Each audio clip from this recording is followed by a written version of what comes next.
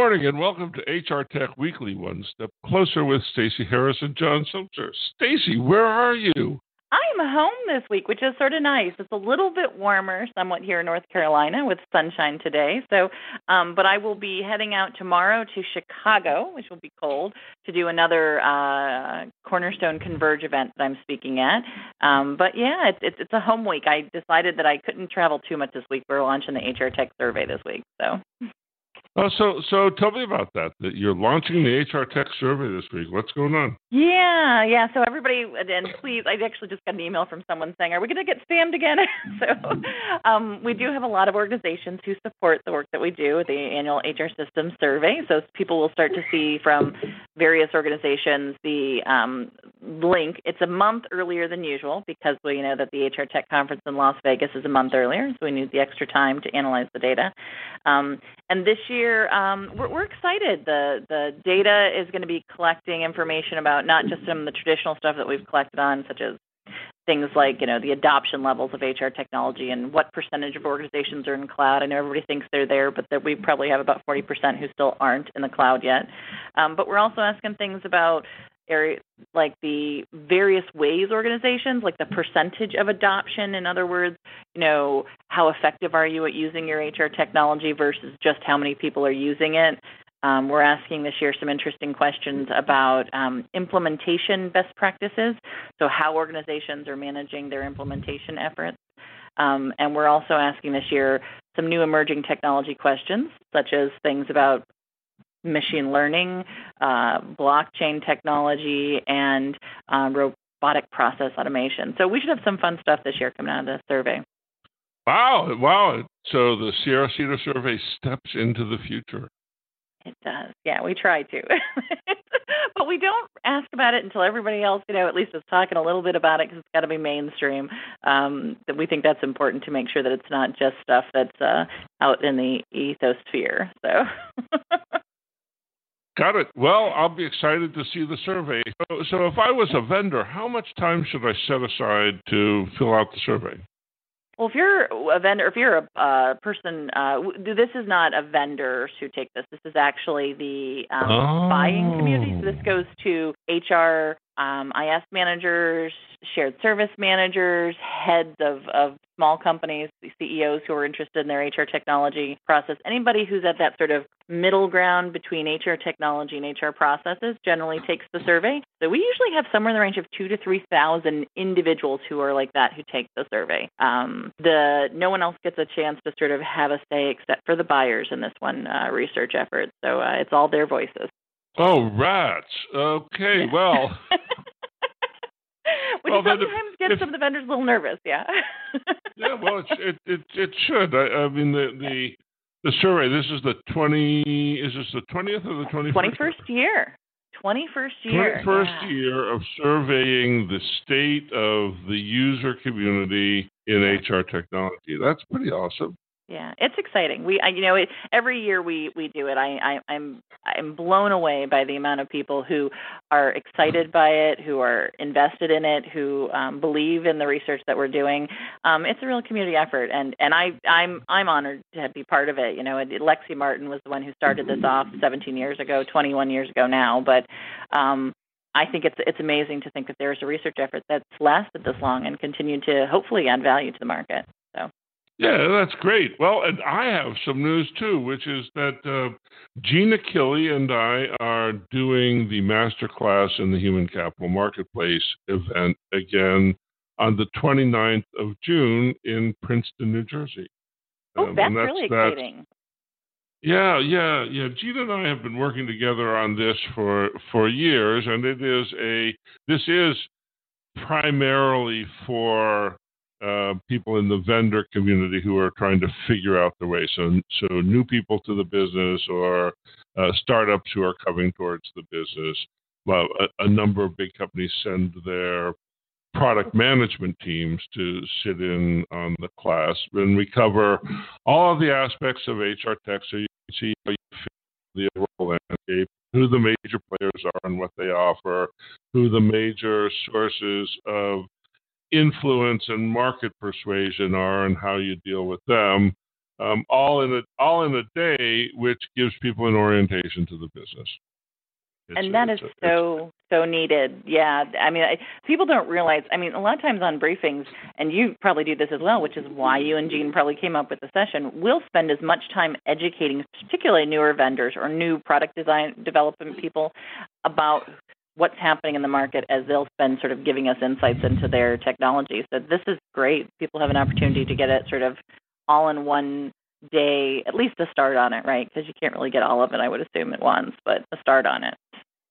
Yep. So watch for details. We'll be talking about it in social media, and there'll be a reservation form on the HR Examiner website by the end of the week, first part of next week. But I'm excited to do it. It's a big adventure. Busy. So we're busy, and you're home this week too, right? So you're not traveling this week. You're not at any event. Well, I am. This afternoon, I'm headed just down the road a little bit to the Workday Tech Summit, which is in Sausalito. So it's not really traveling, but it's another couple of hotel nights, even though I get to drive there. Yeah. Well, you'll have some, I think, interesting news next week then from that event, kind of the updates on where they're heading, right? Hopefully, I love this particular event because they get it focused, they get it into a day, and they wrap some fun around it. The place they hold it, which is the old Fort Baker at the foot of the Golden Gate Bridge, it has the most amazing view of downtown San Francisco that I think you can get anywhere. I've had some very nice pictures from that event and that location, so I will miss it. But tell everybody I said hi. And there's lots of news going on in the market this week, so you guys will have a lot to talk about, obviously. Oh, good. So what's in the mailbag? Well, it's a couple of things that I think are sort of on that edge of what's happening in the HRTech space. I mean, obviously, the Mark Zuckerberg and the Congress interview has been on the minds of many of us. I know I was listening to it yesterday with my mouth on the floor in some cases about the questions that were being asked. But we also have stuff going on in the HRTech space. There's an organization called Vetted that's launching what they're saying is the first AI-powered HR deep neural network platform. Not sure if I completely agree with what they're marketing here, but we'll ask you. Everybody's the first. Everybody's exactly. the first, Stacey. Everybody's the first and only, and nobody else ever figured this out. Exactly. Yeah. So they're doing that along with the close of their Series A round of funding. We also have some update on what's going on with Paycom.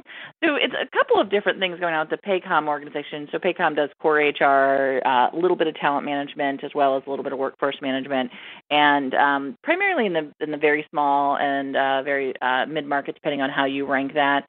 But they got both a very good ranking on their stock market pricing right because of their the way they came in this quarter with their revenue numbers, but also they're opening up another office in New York, the Rochester area. And so just a little bit about them growing, I think, which is interesting to see. We also have some interesting information that we didn't get to last week, which was on WellTalk, announcing a $75 million funding. You had a great story on the wellness market and whether or not you think it's valuable now. And then if we have some time, we also have some interesting news from the assessment space. Both Outmatch and Shaker Virtual Tryout, which is Outmatch and Shaker are probably two of the most well-known in sort of the technical space around candidate assessments. Both of them are basically launching new, what they call fast assessments. Now, we can talk a little bit about whether that's good or bad, but both of them are sort of pushing this idea of fast assessments. And then a new report came out this week about Verizon doing their big sort of annual what's happening in the cybersecurity space market. And they basically said HR departments are one of the biggest targets for cyber criminals. Kind of a scary thing for us. So there's some data there if we've got time. But you want to talk a little bit about this artificial intelligence startup Vetted? Have you ever heard of them before? I haven't heard of Vetted, and it gets pretty difficult. One of the things that happens in the startup market is marketing and sales are sort of secondary concerns in the beginning, and this will sound a little counterintuitive, I think, but from my point of view, a product isn't done until you get the marketing right. Yeah. And marketing is largely, how do you distinguish this product from some other product, right? And so when I see a press release that says somebody is the first this or the first that, what I immediately say is, well, they don't know very much about the market, do they? Exactly. Yeah. And it looks like a marketing fail to me to make a claim like that and go trumpeting it from the rooftop. It's just ignorant.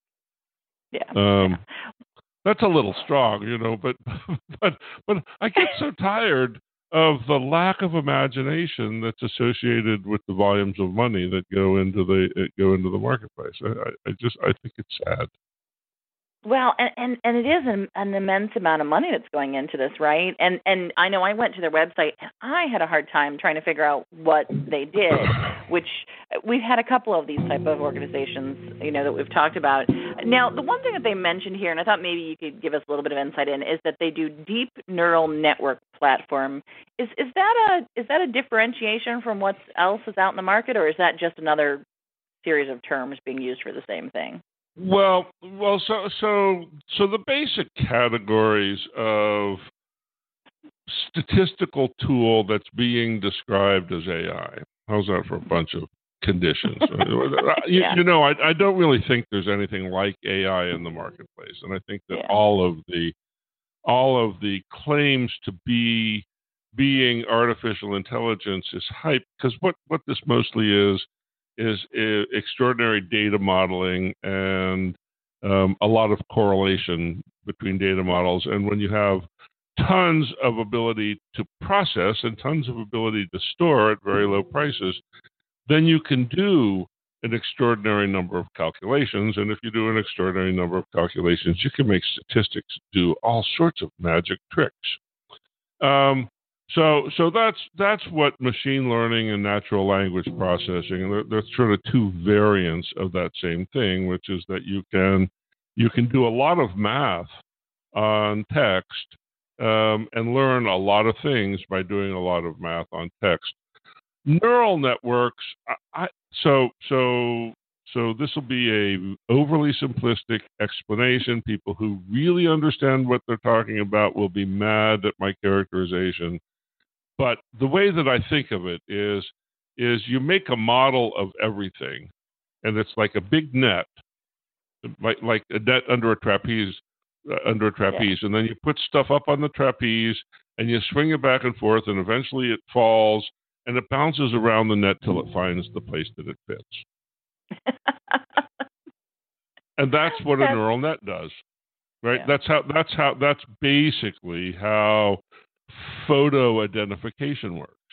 Is you make models of everything, and then you do enough calculations so that you can figure out where this next thing fits into those models of everything.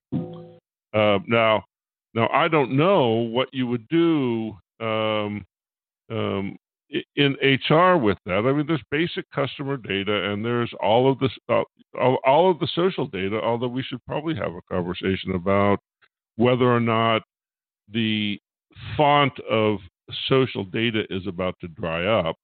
But there's a lot of data out there, and you can build models of people with lots of data. And so I assume that's what they're going to be doing. But when you read their claims about what they're doing, geez, if you took all of the buzzwords out, all you'd have are verbs.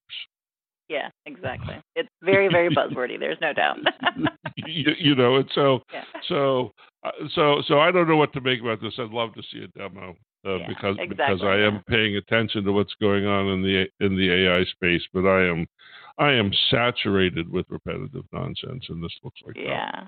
And even though it's a lot of buzzwords, I mean, they still aren't getting money. I mean, they're getting $1.5 million from a veterans commitment group that is part of the people in the Silicon Valley who have been part of the process, and they're getting some other money and other serious funding. So they're these type of sort of tests almost to some extent that we're trying to create something that's that's usable, but we don't have a name for it yet, right, are going on all over the place. So it's not just here. So it'll be interesting to see. On the opposite end, someone like Paycom is an organization that has truly started with a purpose, very specific about what they're getting and what they're doing for organizations, which start out in the payroll space and start out in the very small business payroll space and automating a lot of the implementation processes, which has made them very financially sound.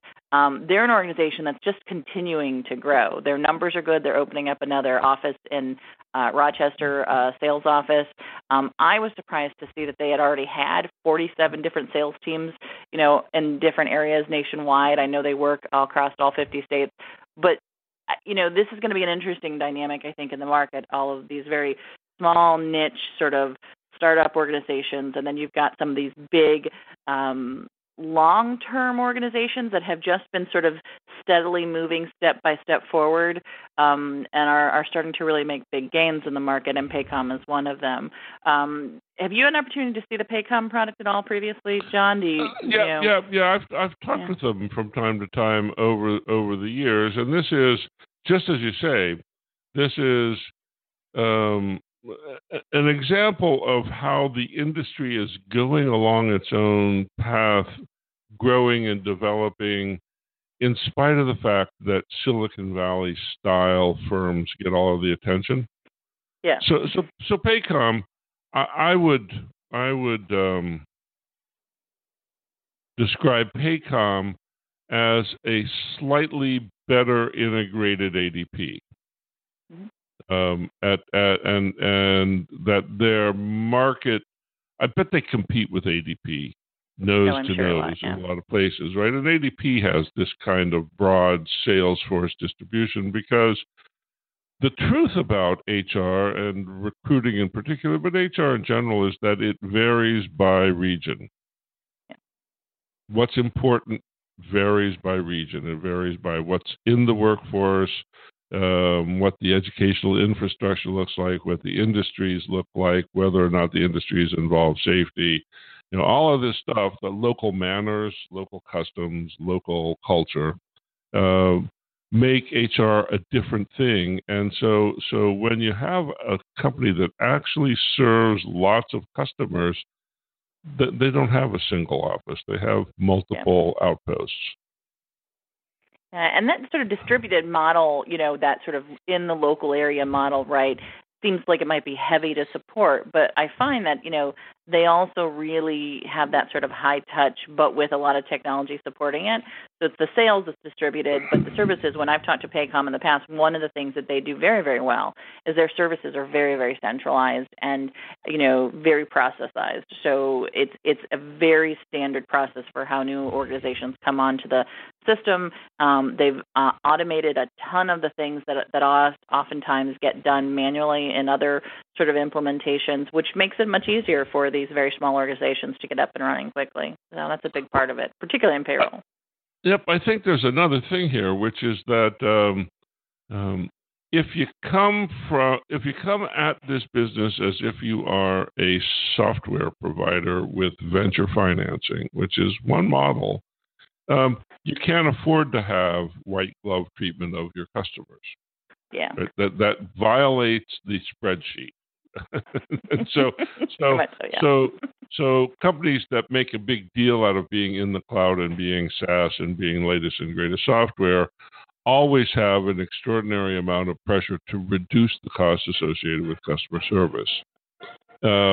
It seems like Paycom is taking the opposite approach, and that's a pretty interesting way to build a business in the space, and has more observable success than the software approach. Well, and then we can flip and talk a little bit about, I guess, the other side of this, which is taking wellness to that same model, right? Wellness has always been, and healthcare in general has always been sort of a high-touch, pick up the phone, have a call, right? WellTalk is a wellness organization, software as a service, that just announced $75 million in funding for their Series E2 funding. How many down the road is E2 funding? I don't know. You know more about the funding models than I do, John, but I was like, what's an E2 funding? But they're an organization that is figuring out new ways to basically put forward machine learning and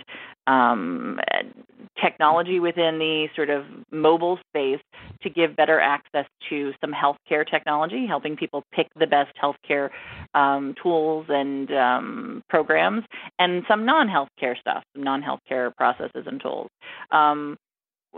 This is a space that I know you and I have talked for a long time. Is this a space that you think is valuable, and is it going to see the same type of things as what we're seeing in like the payroll space, as far as automating it will make it more sort of accessible to the smaller companies as well?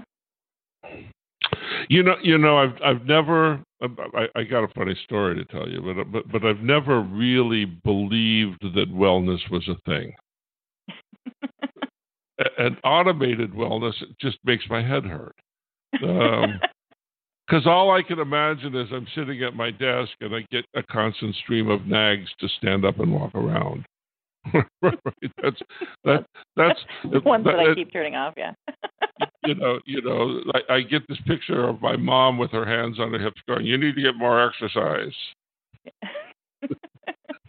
So that's my basic impression of a wellness system. But I was in the grocery store the other day, and I was standing behind this guy. It's Northern California, so the guy is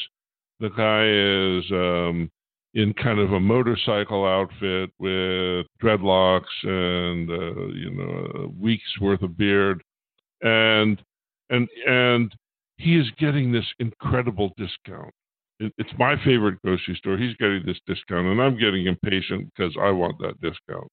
And just as I'm about to ask why he gets the discount, he leans over to the cashier and says, "I want to thank you so much for telling me about the wellness program." So, I perked up as like, this is staged for my benefit. And she sort of grins. He goes, "Yeah, I can't believe how much the company cares about me. When I don't smoke, they give me credits towards discounts on groceries in the grocery store. When I take a walk, they say, 'Attaboy, the wellness program has been incredible. I feel better. And here I am getting all of this discount on my monthly groceries. Thank you for telling me about it.'" And I went, "Hold it. That's not my mother nagging me to go take a walk." No, it's not. That sounds like kind of like a wellness conversation to me. And so I started to have a glimmer of faith that you might be actually able to do something interesting by helping the people in your company become better at being themselves. And that may be a better way of thinking about what wellness actually means. And so I don't know if you can automate that or not. Nagging, I understand how you automate nagging. I'm not sure I understand how you automate feeling better about yourself or doing things that make you feel better about yourself, because it might boil down to a to-do list. But if there was a way to deliver real life-changing insight that would result in conversations like the one that I witnessed, man, I'd be for figuring that out. It just never dawned on me that it was possible before. I think we should mark this date on the calendar, the date that John was converted to wellness and engagement applications. No. No engagement in there? Just wellness, okay. No. I still think that engagement is voodoo. Okay. Well, in the areas of where we agree to disagree, I mean, because that doesn't surprise me at all. And I think part of it is understanding the behavior of people. Giving someone an extra $400 in their, year in their paycheck sounds like it makes sense, but giving them some sort of incentive that by doing something and then you get sort of a discount on something, you'd be surprised by how much that sort of you feel like you're getting something. It's the coupon mentality for those of us who understand that basis and the sort of vested interest in things. It doesn't surprise me at all, and I think there's a lot more that we could learn on the behavior-based models around that. But I love that story. I think that story is exactly what we can create in HR technology if we do it with the idea towards helping people become the best of who they want to be and not who we think they should be, right? Right. Yeah, that's the big shift there. Yeah, that's exciting. I love that story. We're going to document that story in some way and put it out there for you, John. I think that gets a write up. Also, that's go ahead. no, I was going to shift on to a new topic. So if you have a All comment, right. you might want to make it. Nope. Nope. I was actually going to, because I mean, I think not that the wellness space and the assessment space are connected, but they sort of are in this idea of assess yourself to being the best person or the best, fit you have for a job. The other two big announcements this week were, in the last couple of months we've seen was that Outmatch has announced that they are doing some new stuff with their assessment tools, and we're also seeing Shaker. So for those who know Shaker Assessment, they do sort of virtual job tryouts, and they're also announcing this week that they are doing high velocity. I'm not sure what that means. Virtual job tryout increases to velocity in candidate selection with new offerings. Now, I know what Shaker does because I understand that Shaker does basically sort of simulated environments, not just check a question options, but like fill in the blank type of here's how I would respond to this in this customer environment or in this manufacturing environment with very sort of not quite VR, but that kind of immersion level conversations in their assessments.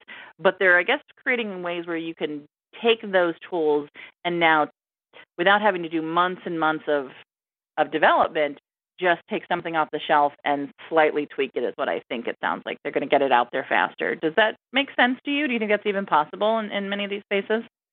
Well, you can always take something off the shelf and tweak it. Whether or not it's useful is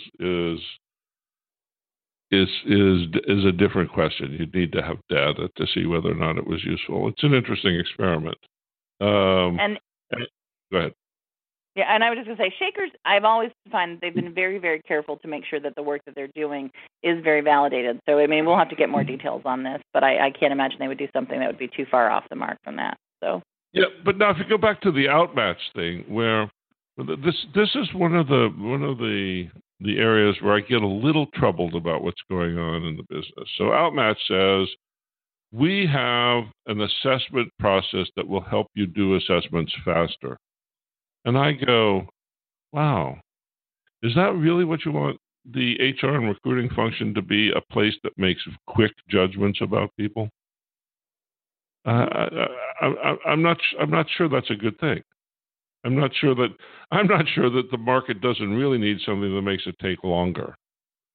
Well, and I think that's one of the major metrics, right? Is time to hire. Is that sort of playing on that metric then?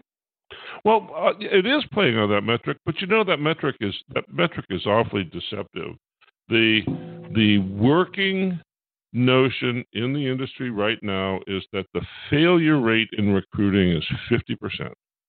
Wow, that's a lot. Harvard Business Review documents mid 30% range dissatisfaction with hiring decisions a year after the hire, right? Which is about the amount of time it takes to know. And that's just the employer side of that. That doesn't count the employees who are dissatisfied with the choice that they made, right? So it's pretty easy to get from 35% to 50%, being everybody or some party of the equation is unhappy with the hiring decision a year later, and the idea that what you want to do is go faster with a process that's that broken. I'm not sure I buy that. I'm not sure I buy that at all. I think what you need is to install feedback loops that really work and wait to see what happens before you speed things up.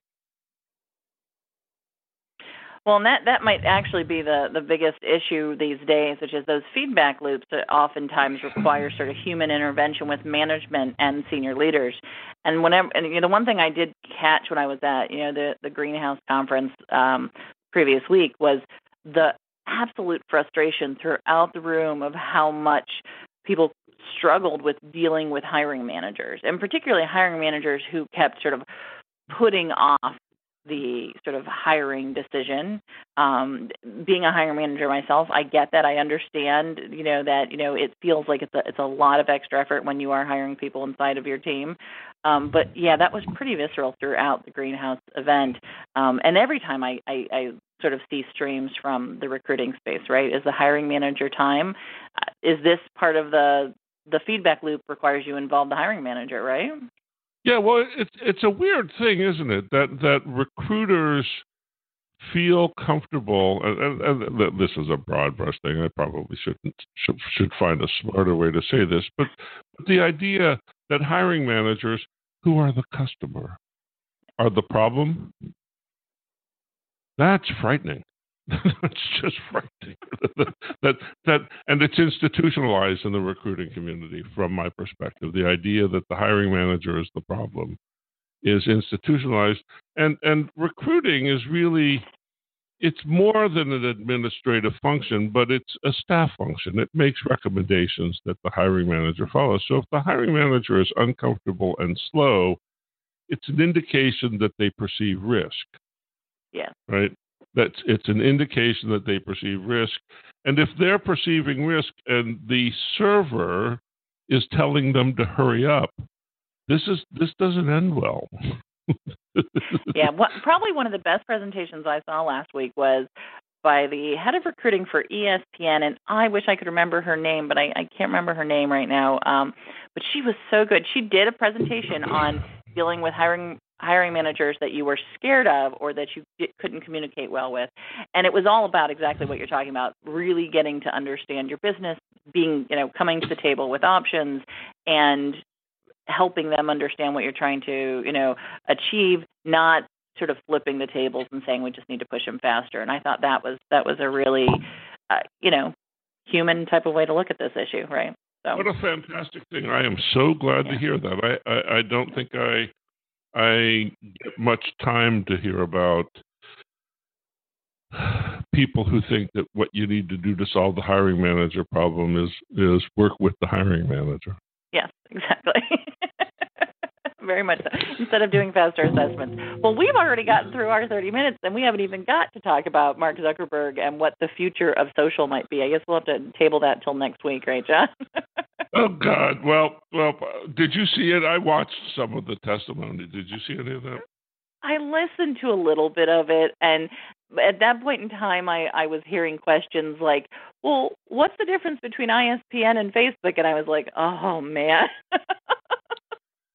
I felt for him in many levels, but I also understood, that there were some people asking good questions. So, well, and it's seeing him.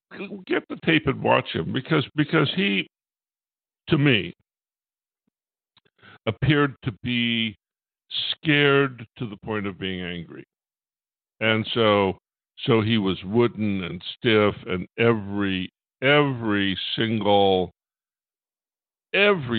movement that he made was studied, and he appeared particularly emotionless, and so I think that while the questioners looked like idiots, and they did, he didn't do anything to help himself. Yeah. Right? Well, and when I was listening, it sounded very much like a lot of the briefings me and you take, right? These are people who are, granted they're smart in their field, but this is an area that people have not. We've been talking for a long time that, the technologies outrun the regulations, right, to some extent. Right. Exactly. Yeah. And that's the circumstance. The technology has outrun the.